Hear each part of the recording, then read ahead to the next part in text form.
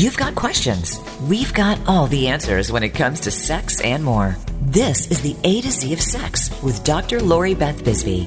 Every week, we pick a series of topics that you've been wanting to know about. It's an encyclopedia of sex, intimacy, relationships, and so much more than that. Let's get things started. Now, here's your host, Dr. Lori Beth Bisbee. Hi, everyone. Welcome to the A to Z of Sex with me, Dr. Lori Beth Bisbee. I am a sex and intimacy coach and psychologist, and I have spent the last 30 plus years helping people to create hot and healthy sexual and intimate relationships. We're working our way through the erotic alphabet one letter at a time on this show, and it's never been so much fun to learn your ABCs. So today the letter is H, and H is for sexual history and censorship. Joining me today is Bosch. Bosch is a bookseller and collector of 18th, 19th, and early 20th century erotica and other sex-related books with an online shop at formysir.com, and we'll give you that link again towards the end of the show. He enjoys chasing down rare and clandestinely published books, many of which were ordered destroyed by religious authorities and governments at one time or another. They often have false and misleading imprints, allowing their publishers to avoid prosecution, and were freely pirated, which makes identification quite tricky. If Bosch has learned anything from his research of erotica, it's that sexuality in all of its glorious diversity has been a part of literature and art throughout history, and that when it comes to sex, there is truly nothing new under the sun.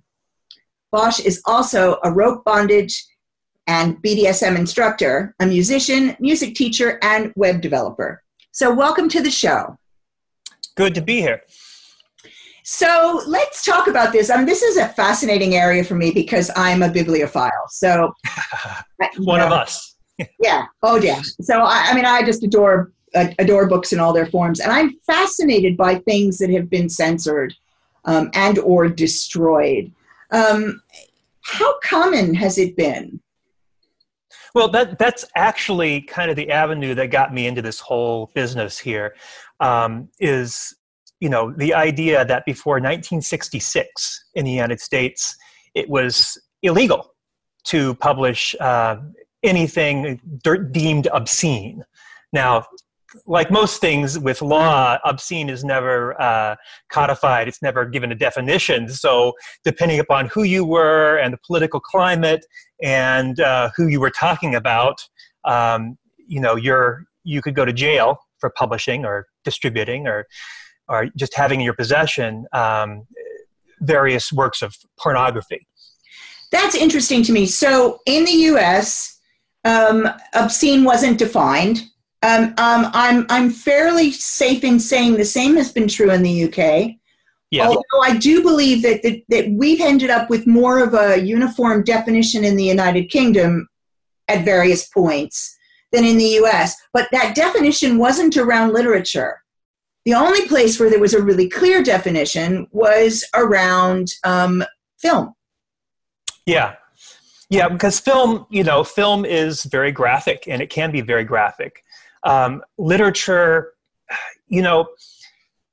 most of the history of erotic works, the things that have been censored the most have not been about salacious material. It's been about who that salacious material is written about.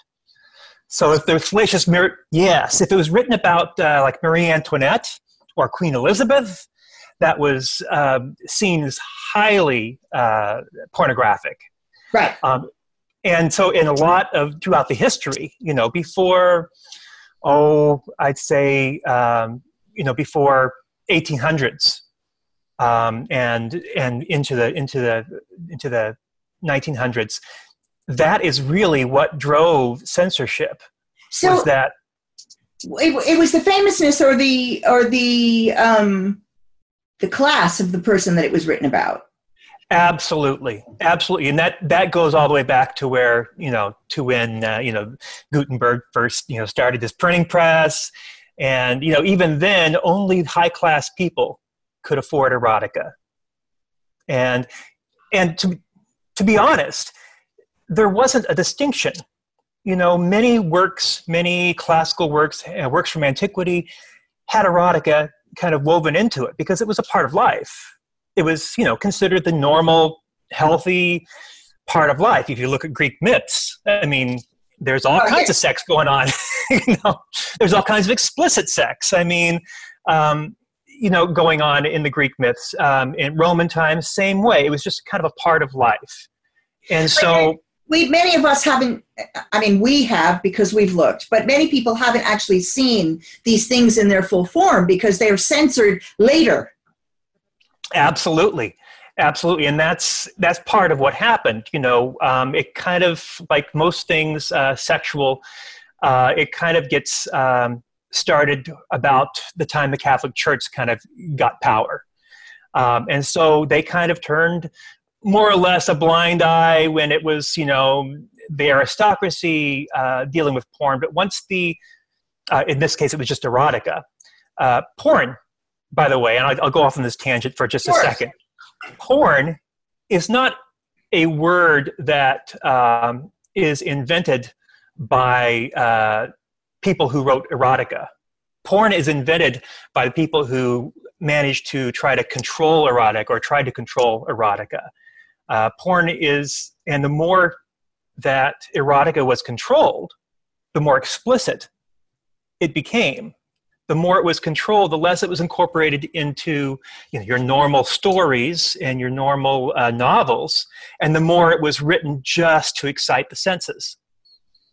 Okay, so that's quite different. So originally, when we're talking about things like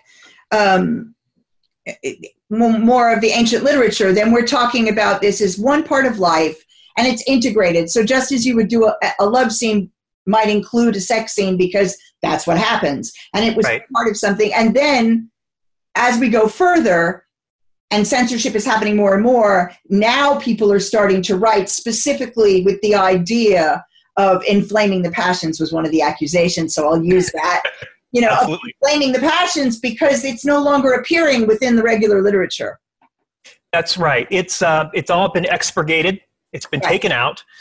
In fact, the Catholic Church had a list of books that are totally not, a good Christian can't own. But they also had a list of passages in certain books that you could remove and still be, a good Christian. Wait, I need to know about some of these. So tell me about some of what the Catholic Church felt, A, you couldn't own, or B, you could own it, but only if you took out certain passages. Well, a lot of the classics. So if you talk about, Petronius, the Satyricon, which is kind of the best example of gay love between two men. And so I don't know how they would have expurgated that one. It might have been on the prohibited list. But, people still studied the classics. And all throughout the classics, there were these episodes, Ovid's Metamorphosis was about a guy that was turned into a donkey. And he has sex with a girl. Those type of passages would be removed in those expurgated books. So then you were looking for the unexpurgated version. Oh my God! Exactly. And there, Fanny Hill is written in 1740 something or other. There are lots of different versions, and one of them is actually done by the Christian Science Church, their publishing house, Rare Books publishing house, and they did a version of Fanny Hill that was totally sanitized. Well, how do you have a sanitized version of Fanny Hill? There's sex on every page. I have no idea, and I haven't read it, but I actually just found a copy of it, and it's interesting because and other people have taken Fanny Hill throughout the ages and added stuff. What I find fascinating about that is Fanny Hill, I would imagine, is one of the ones that up until the Catholics started looking at it, nobody cared about because it wasn't being written about somebody famous. No. And so it would have been one of those things that would have just been, it was a frivolous novel, and it would have been seen as a frivolous novel, and nobody really would have worried about it. But it becomes a target because of the fact that now we're looking at where is the sex and removing the sex. Right. In fact, the first time that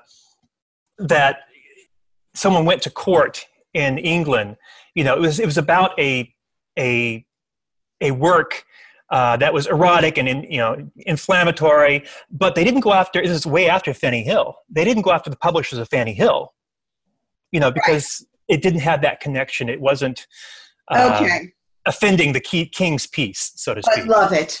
So we are just a couple minutes off of break. I'm going to take the opportunity to talk about Naughty in New Orleans because I don't know how many of you are planning on going, but I think you really want to put this on your schedule.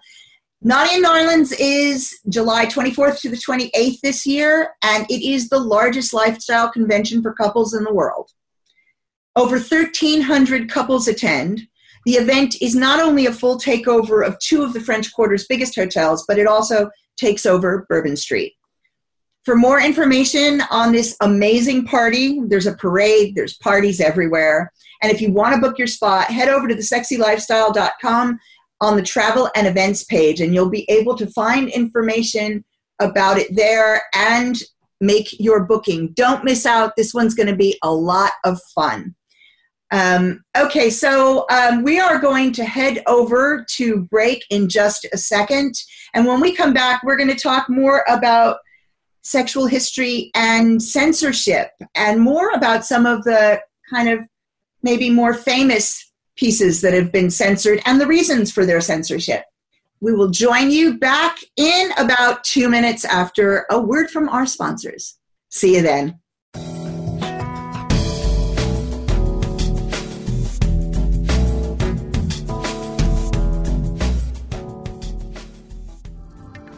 Sexy is back, and we've got it going on all the time here on the Sexy Lifestyle Network. Maximize your orgasms and just let go. The Throes of Passion waterproof pleasure blanket guarantees to keep your sheets dry, no matter how wet it gets. From massage oils to lubes and beyond, we've got your bed covered. So just throw it down and get it on and get lost in your very own Throes of Passion. Then toss it aside and bask in the afterglow of great sex in warm, dry sheets. The all-new Naked Fleece provides a soft and sexy playscape, while the Stay Dry barrier protects your bed, your couch, and even your carpet. It's machine washable, large enough to cover a king-size bed, and light enough to travel discreetly. To get your own Throes of Passion waterproof pleasure blanket, visit thesexylifestyle.com and order yours today. That's thesexylifestyle.com. Great sex starts now.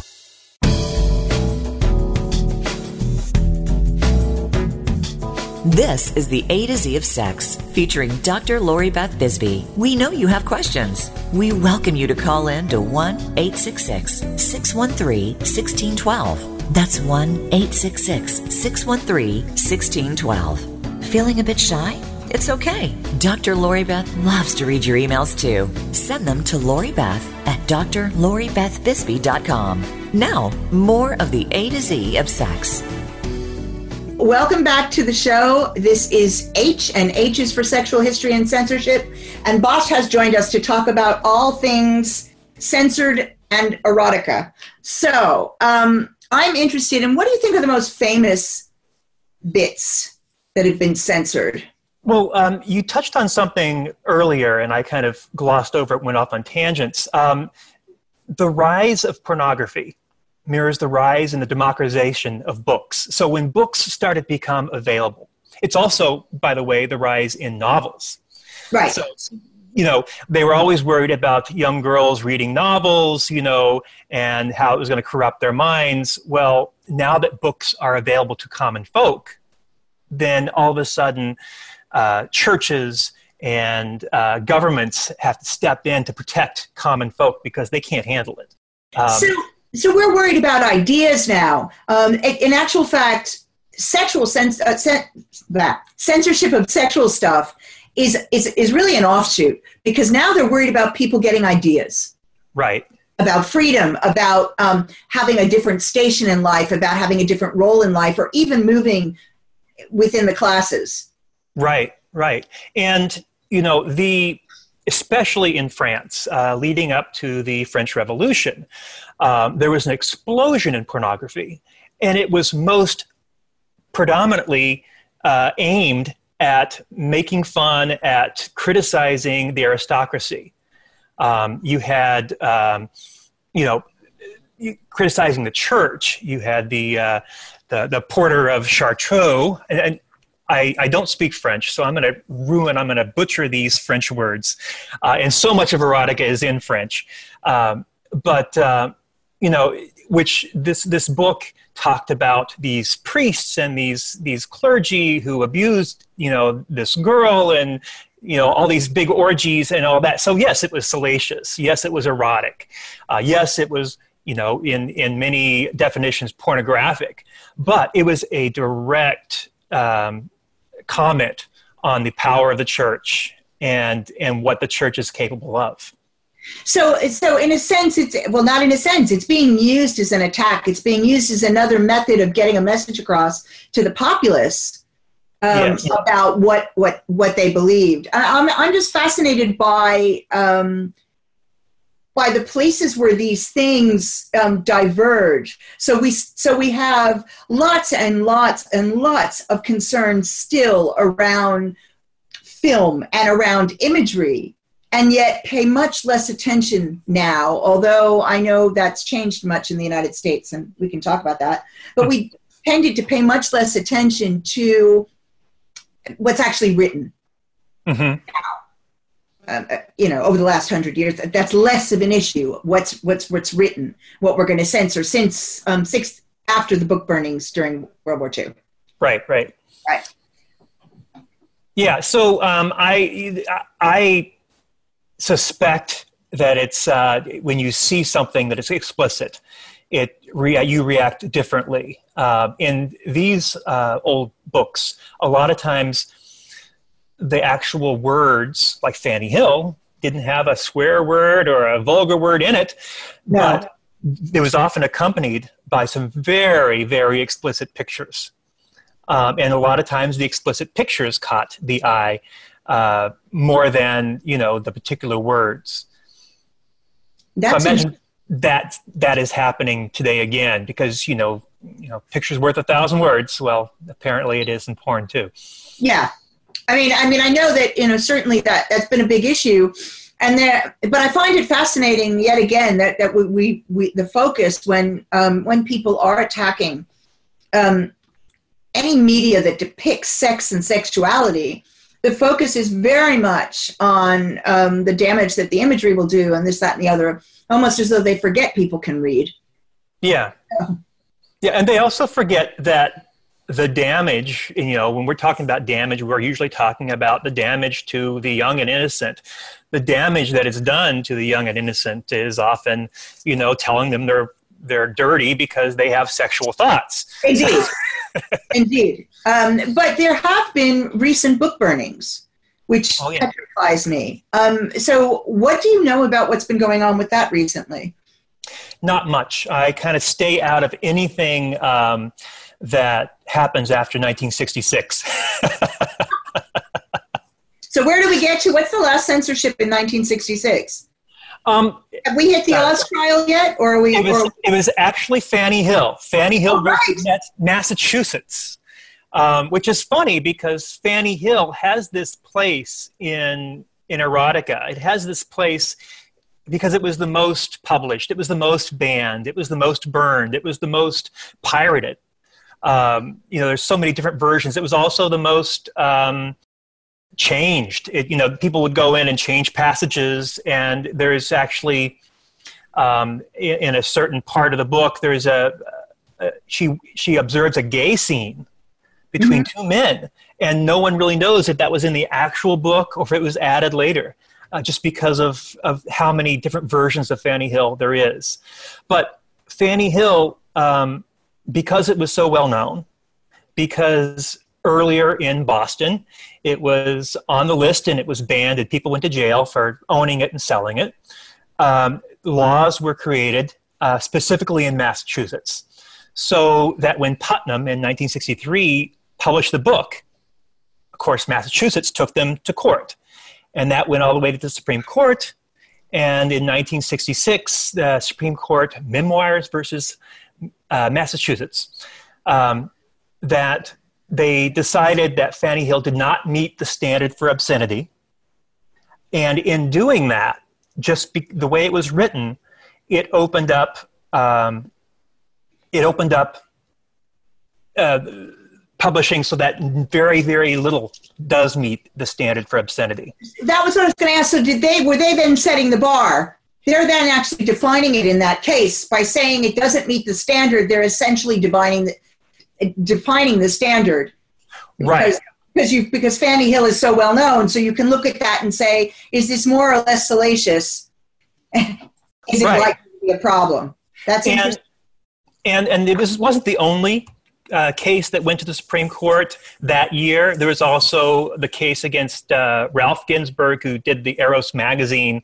Yep. And his big crime was sending salacious advertisements about his magazine through the mail. And that violated the Comstock laws, which is a whole other thing that happened in the 1800s. And so that also went to the Supreme Court the same year. And he was actually in jail at the time. And they also decided that what he was sending and his magazines were also not obscene. And so a lot of these kind of culminated in these Supreme Court cases in 1966. So then what was obscene? Well, that is a good question. Because we have a certain level of obscenity when it comes to violence. We have a certain level of obscenity when it comes to, of course, children. We have a certain level of obscenity when it comes to, causing harm. Causing harm, okay. Right. Fantasizing about causing harm. But, in the age of Tarantino, what is obscene? Well, and that's the question, because I know that certainly, when we're looking at the difference between film and books, and again, there is postulated to be this very big difference because of the impact that imagery has. But actually, as a psychologist, I would argue that imagery does not necessarily have more impact than the words, where your own imagination is what creates the imagery. So depending on the person, you could actually create something that has more of a negative impact in your own mind than you're actually seeing on the page, than you're actually seeing, in the film, from what you've written on the page. But it is fascinating to me that we will look at the amount of violence in scripts and books on television, explicit violence, none of which is considered to be obscene. But people fucking. That's obscene. That's obscene. Right. Exactly. And this becomes an issue in rape trials as well, which is also fascinating, which I understood it got better now. It apparently has gotten worse. But things like the police will take photographs when a woman is raped. If there's been physical injury and there's something to see, they will take photographs. And certainly there are occasions where judges say that the pictures themselves are obscene.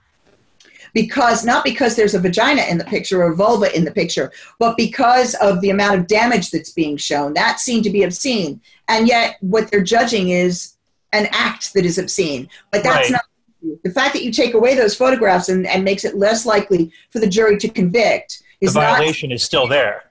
That's right. And so having those photographs will make it more likely that the person who is the abuser is getting convicted, but they don't want to offend people by showing them the obscene image. Right. And there's no logic in that. And I suppose that's how I feel about censorship as well, that there's very little logic in what they choose to censor and what they don't choose to censor. That's right. And, back before, when things were more incorporated into your daily life, when things were more incorporated into culture, you didn't have that. As soon as somebody started saying, okay, these things are evil, these things are dirty, these things you should not think, that opened the door for, subversives to then make works that did that very thing. And that was targeted to do that very thing. Exactly. Rather than having it be integrated into daily life. Yeah, and that separation is important to think about because we've been separated from sex ever since. Yeah, and actually, one could have a really interesting discussion about what kind of damage that in and of itself does. Absolutely. Because we put this as a separate, not equal part of life without very clear rules about what's acceptable and what isn't acceptable, with a lot of change, without clear understanding and clear information about what's contained. So we are just about at our second break. And when we come back, we're going to continue this conversation further because this distinction is a really important one. If you've got questions, please do ring in or write in, email in. We're really happy to answer questions. If you can't think of them right now, but they come up during the week, send them in for next week and I'll answer them on the show next week if I can, or point you toward the correct resource. So we'll be back in just a couple of minutes after a word from our sponsors.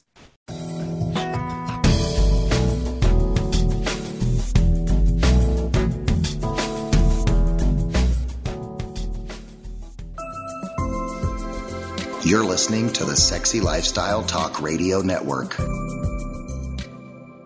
Mystery Vibe is where the best of humanity and technology combust into your pleasure. Personalized, the world's first body-adapting vibrator. Crescendo adapts, bends, wraps, and vibrates in your every curve and crevice. Use solo, duo, trio, or more. And with an app control that commands your pleasure across 12 presets.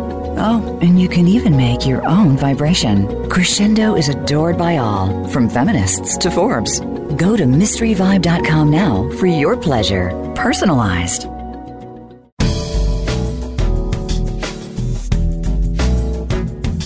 This is the A to Z of Sex, featuring Dr. Lori Beth Bisbee. We know you have questions. We welcome you to call in to 1-866-613-1612. That's 1-866-613-1612. Feeling a bit shy? It's okay. Dr. Lori Beth loves to read your emails too. Send them to LoriBeth at drloribethbisbee.com. Now, more of the A to Z of Sex.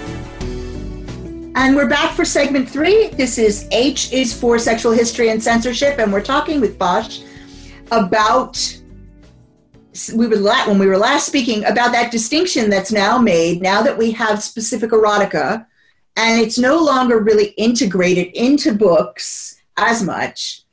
We now have works that are specifically targeted at inflaming people sexually and separate that part of life out. So, I mean, I'm fascinated by that because I hadn't really thought of that angle before.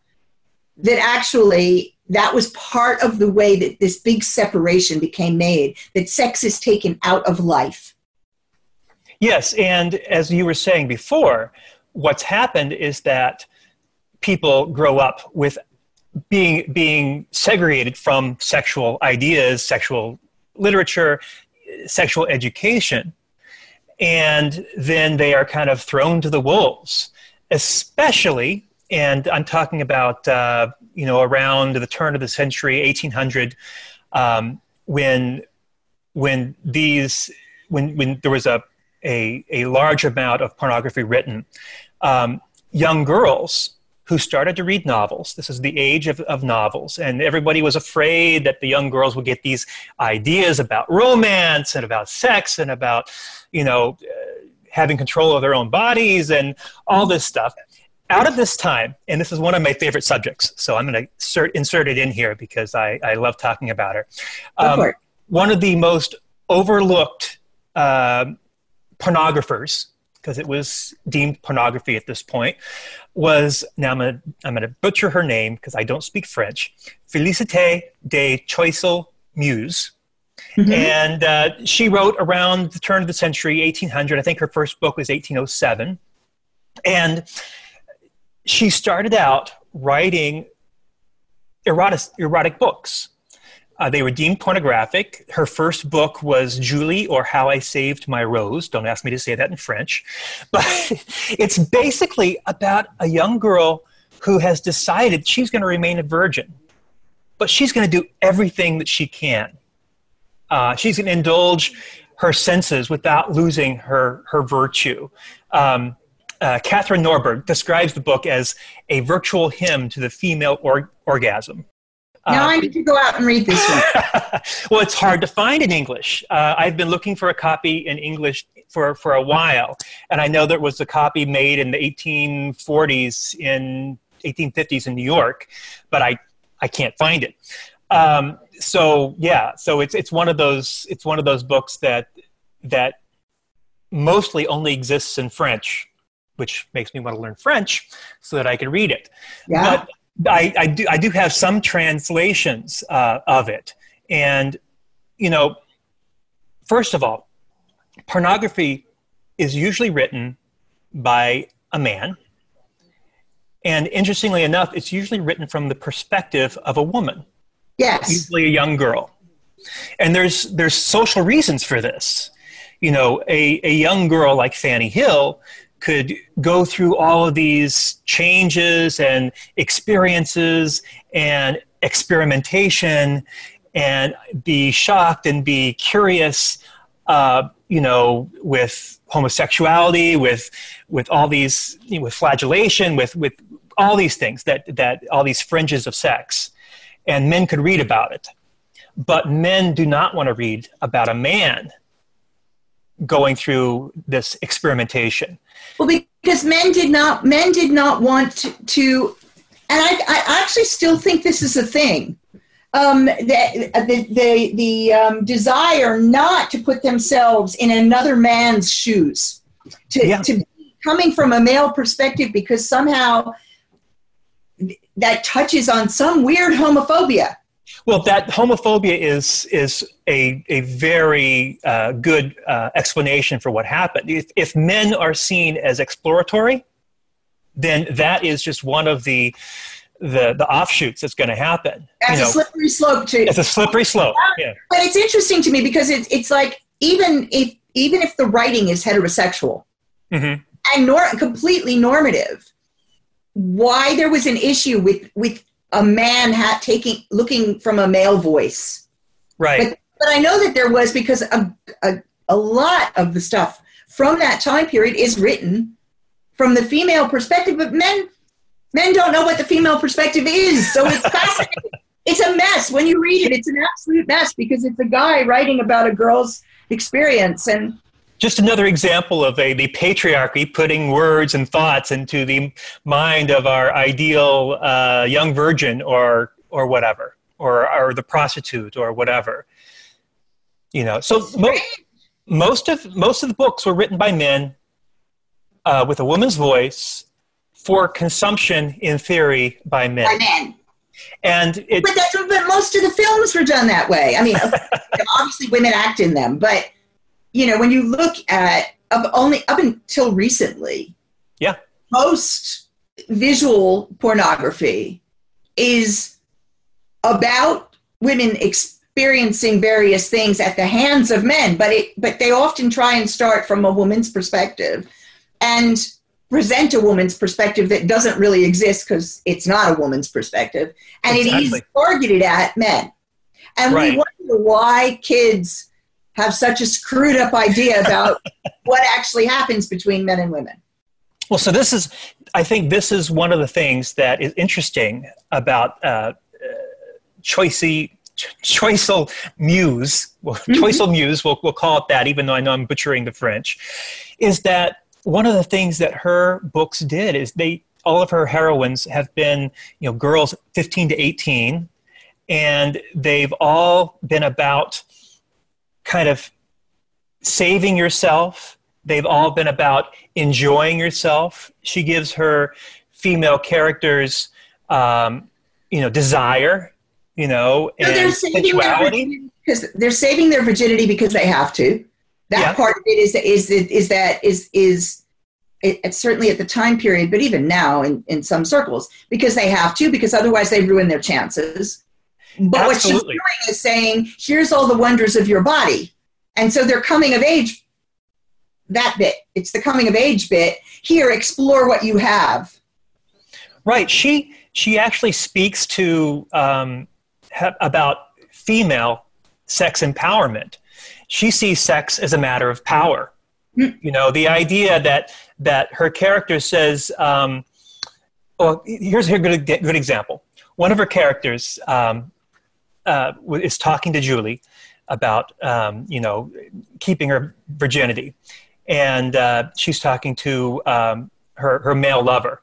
And she says, you know that when we give you what you want, our happiness, our peace, even our existence is under your power, and you dominate us completely.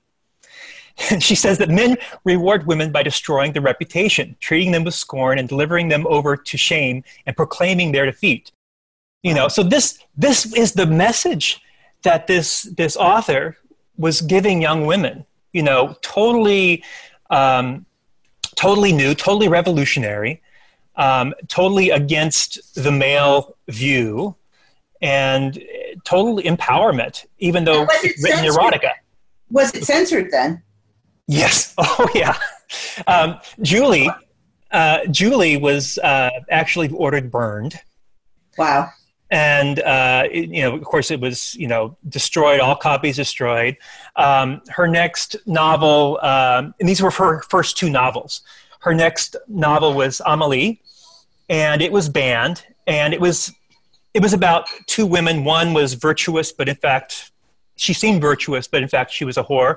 And the other one, everyone saw as corrupt, but in fact, she was pure. And so it's kind of a woman's view of de Sade's Justine and Juliet, which is kind of the same thing, virtue rewarded, virtue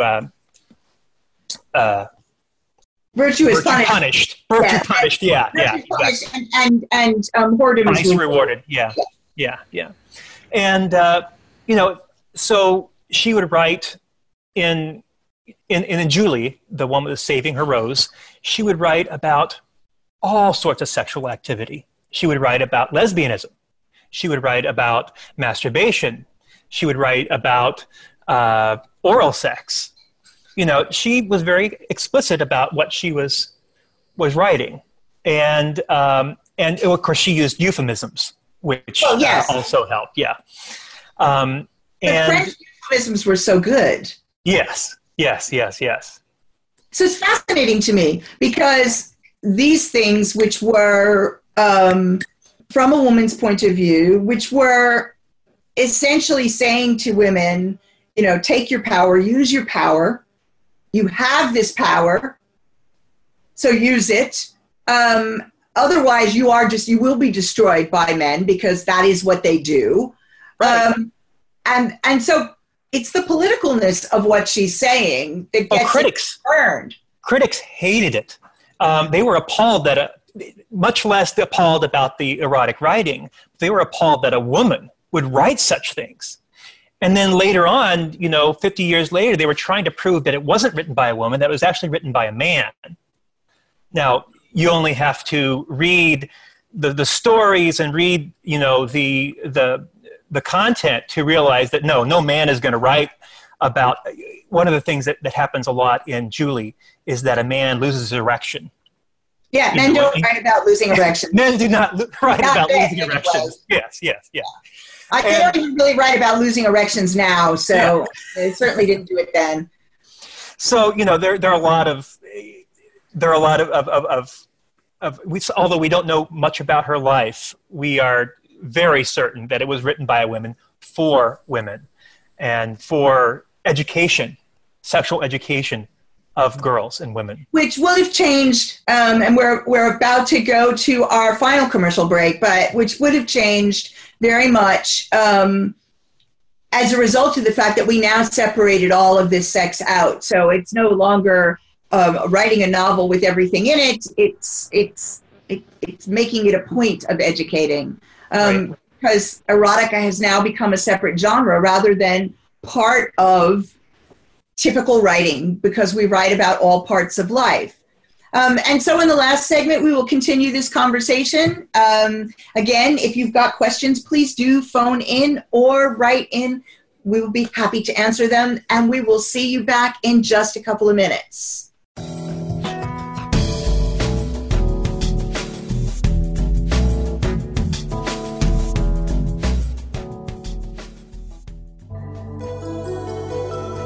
Explore your deeper desires. Listen, learn, and live sexy here on the Sexy Lifestyle Network. When the lights are off, that's no reason not to light things up. Lube Light lets you pop its cap for instant illumination, so your lube gets applied to all the sweet spots and never the awkward ones. No more slippery midsection, unless you're into that. You can keep it turned on while you're getting down with your partner. Our ambient lighting is soft enough to never blind while you're doing the grind. No matter what lube gets you vibing, it's compatible with Lube Light. Easier to turn on than your last partner, guaranteed. Get yours today at lubelights.com. Also available on Amazon and SheVibe.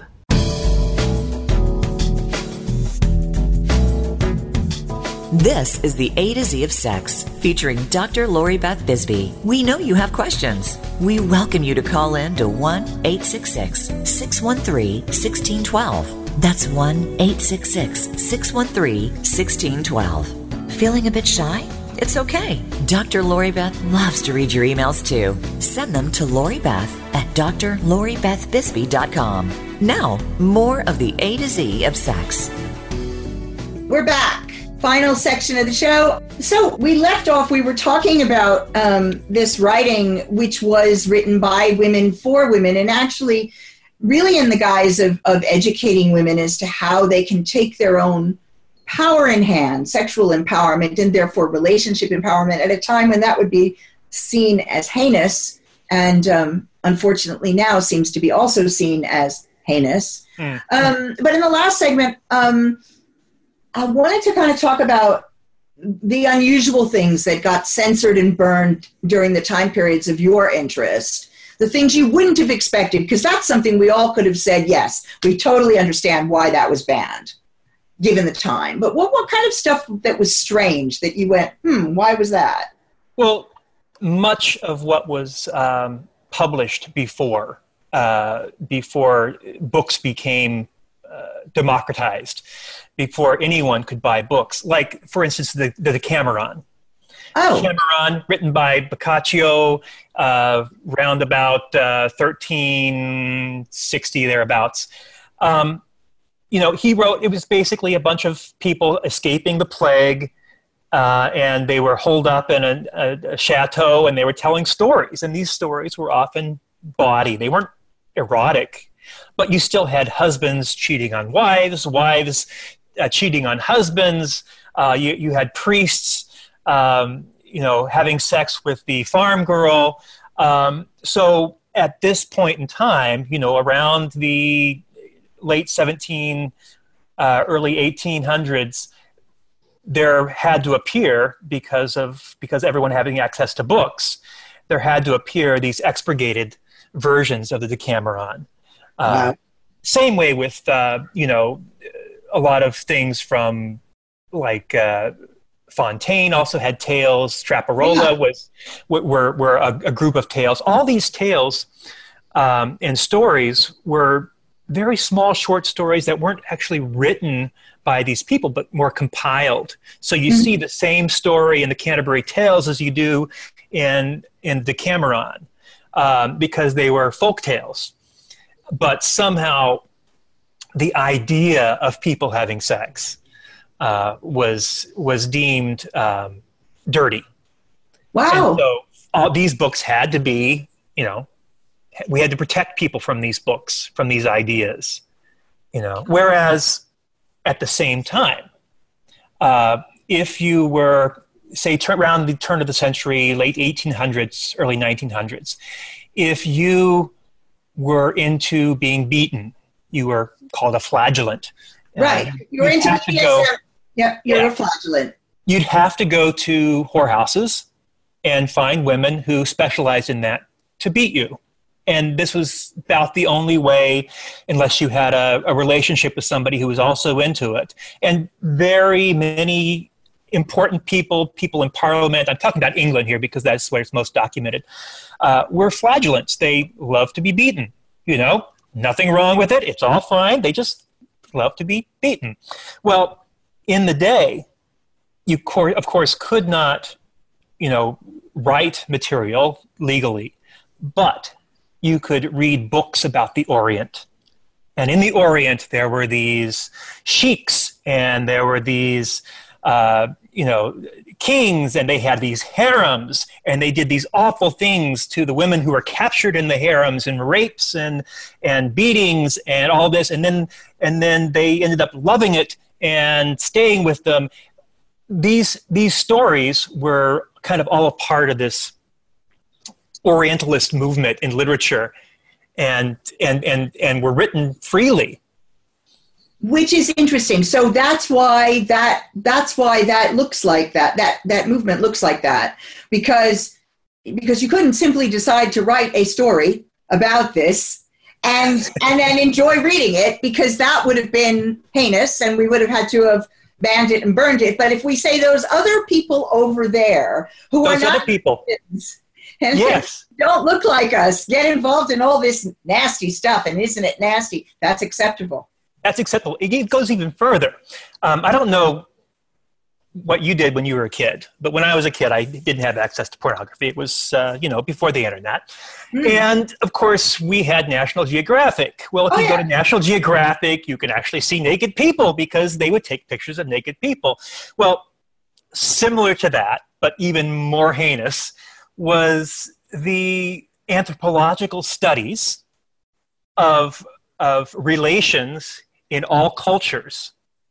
And so they would talk about how in this culture, women did this and did that, and in this culture, men did this, and there was, there were even books that had pictures of breasts in every single culture.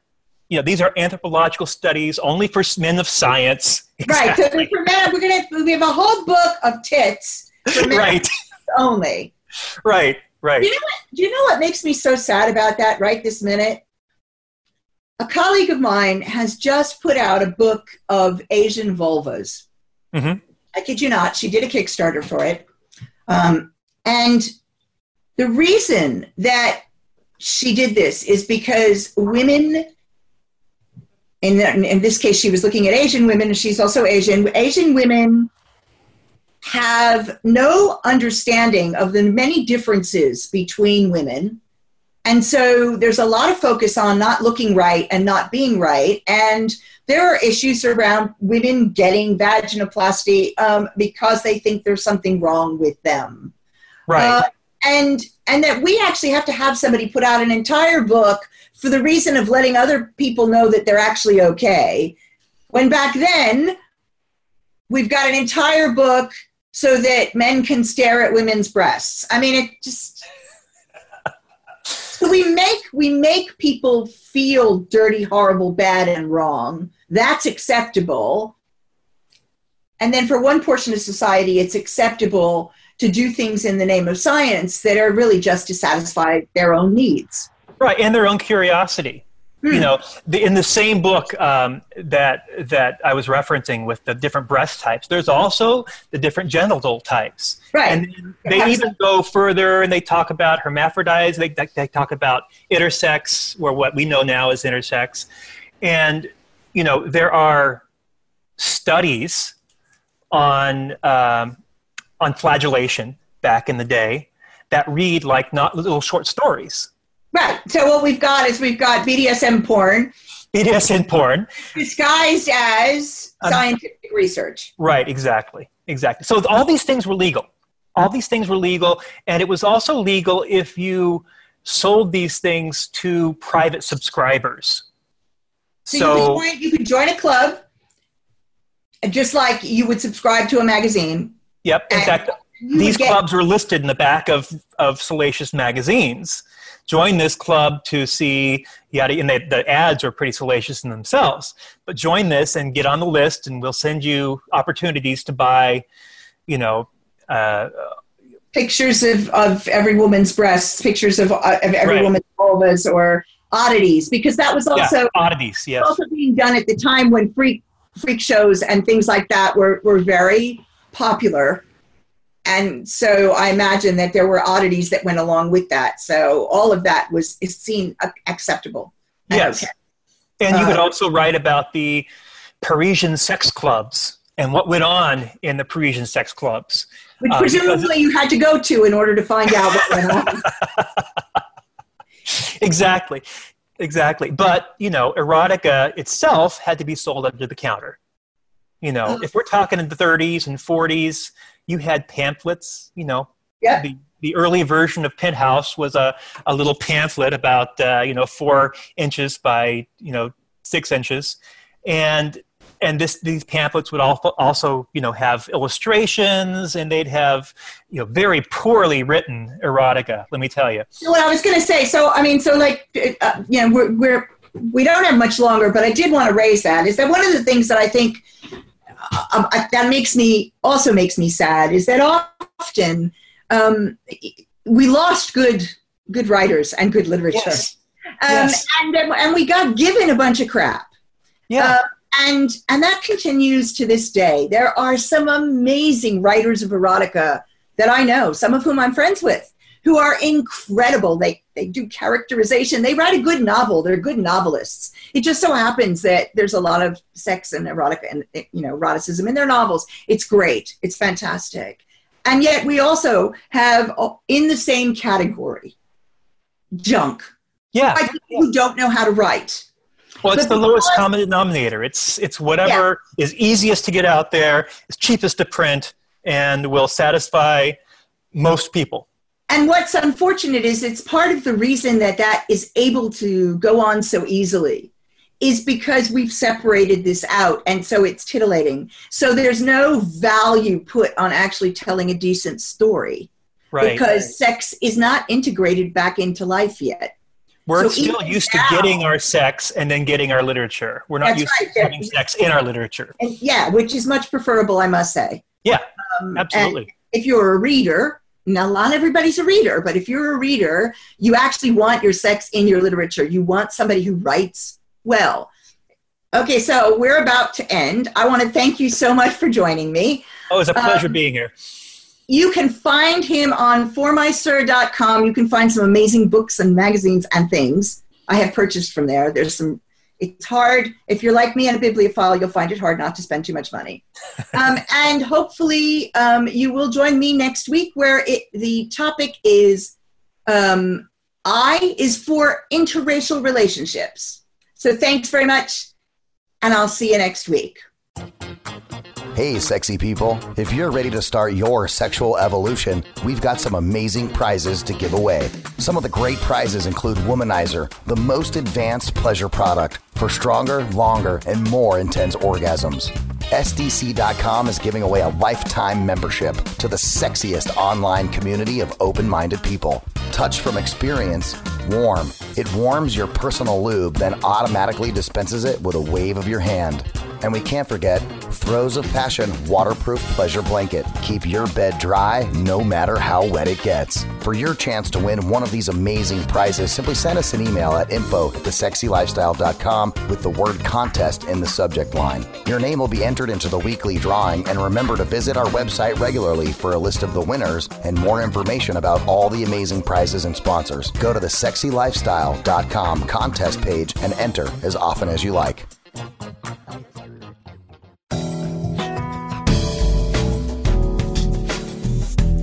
We hope you learned something today. But if you have more questions, go ahead and email them to Lori Beth at drloribethbisbee.com. Then be here next Thursday at 2 p.m. Eastern Time and 11 a.m. Pacific Time for another edition of the A to Z of Sex with Dr. Lori Beth Bisbee on the Sexy Lifestyle Network.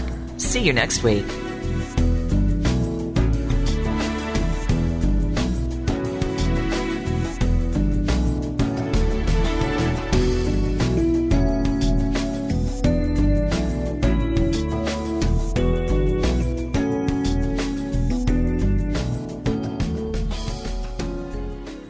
When the lights are off, that's no reason not to light things up.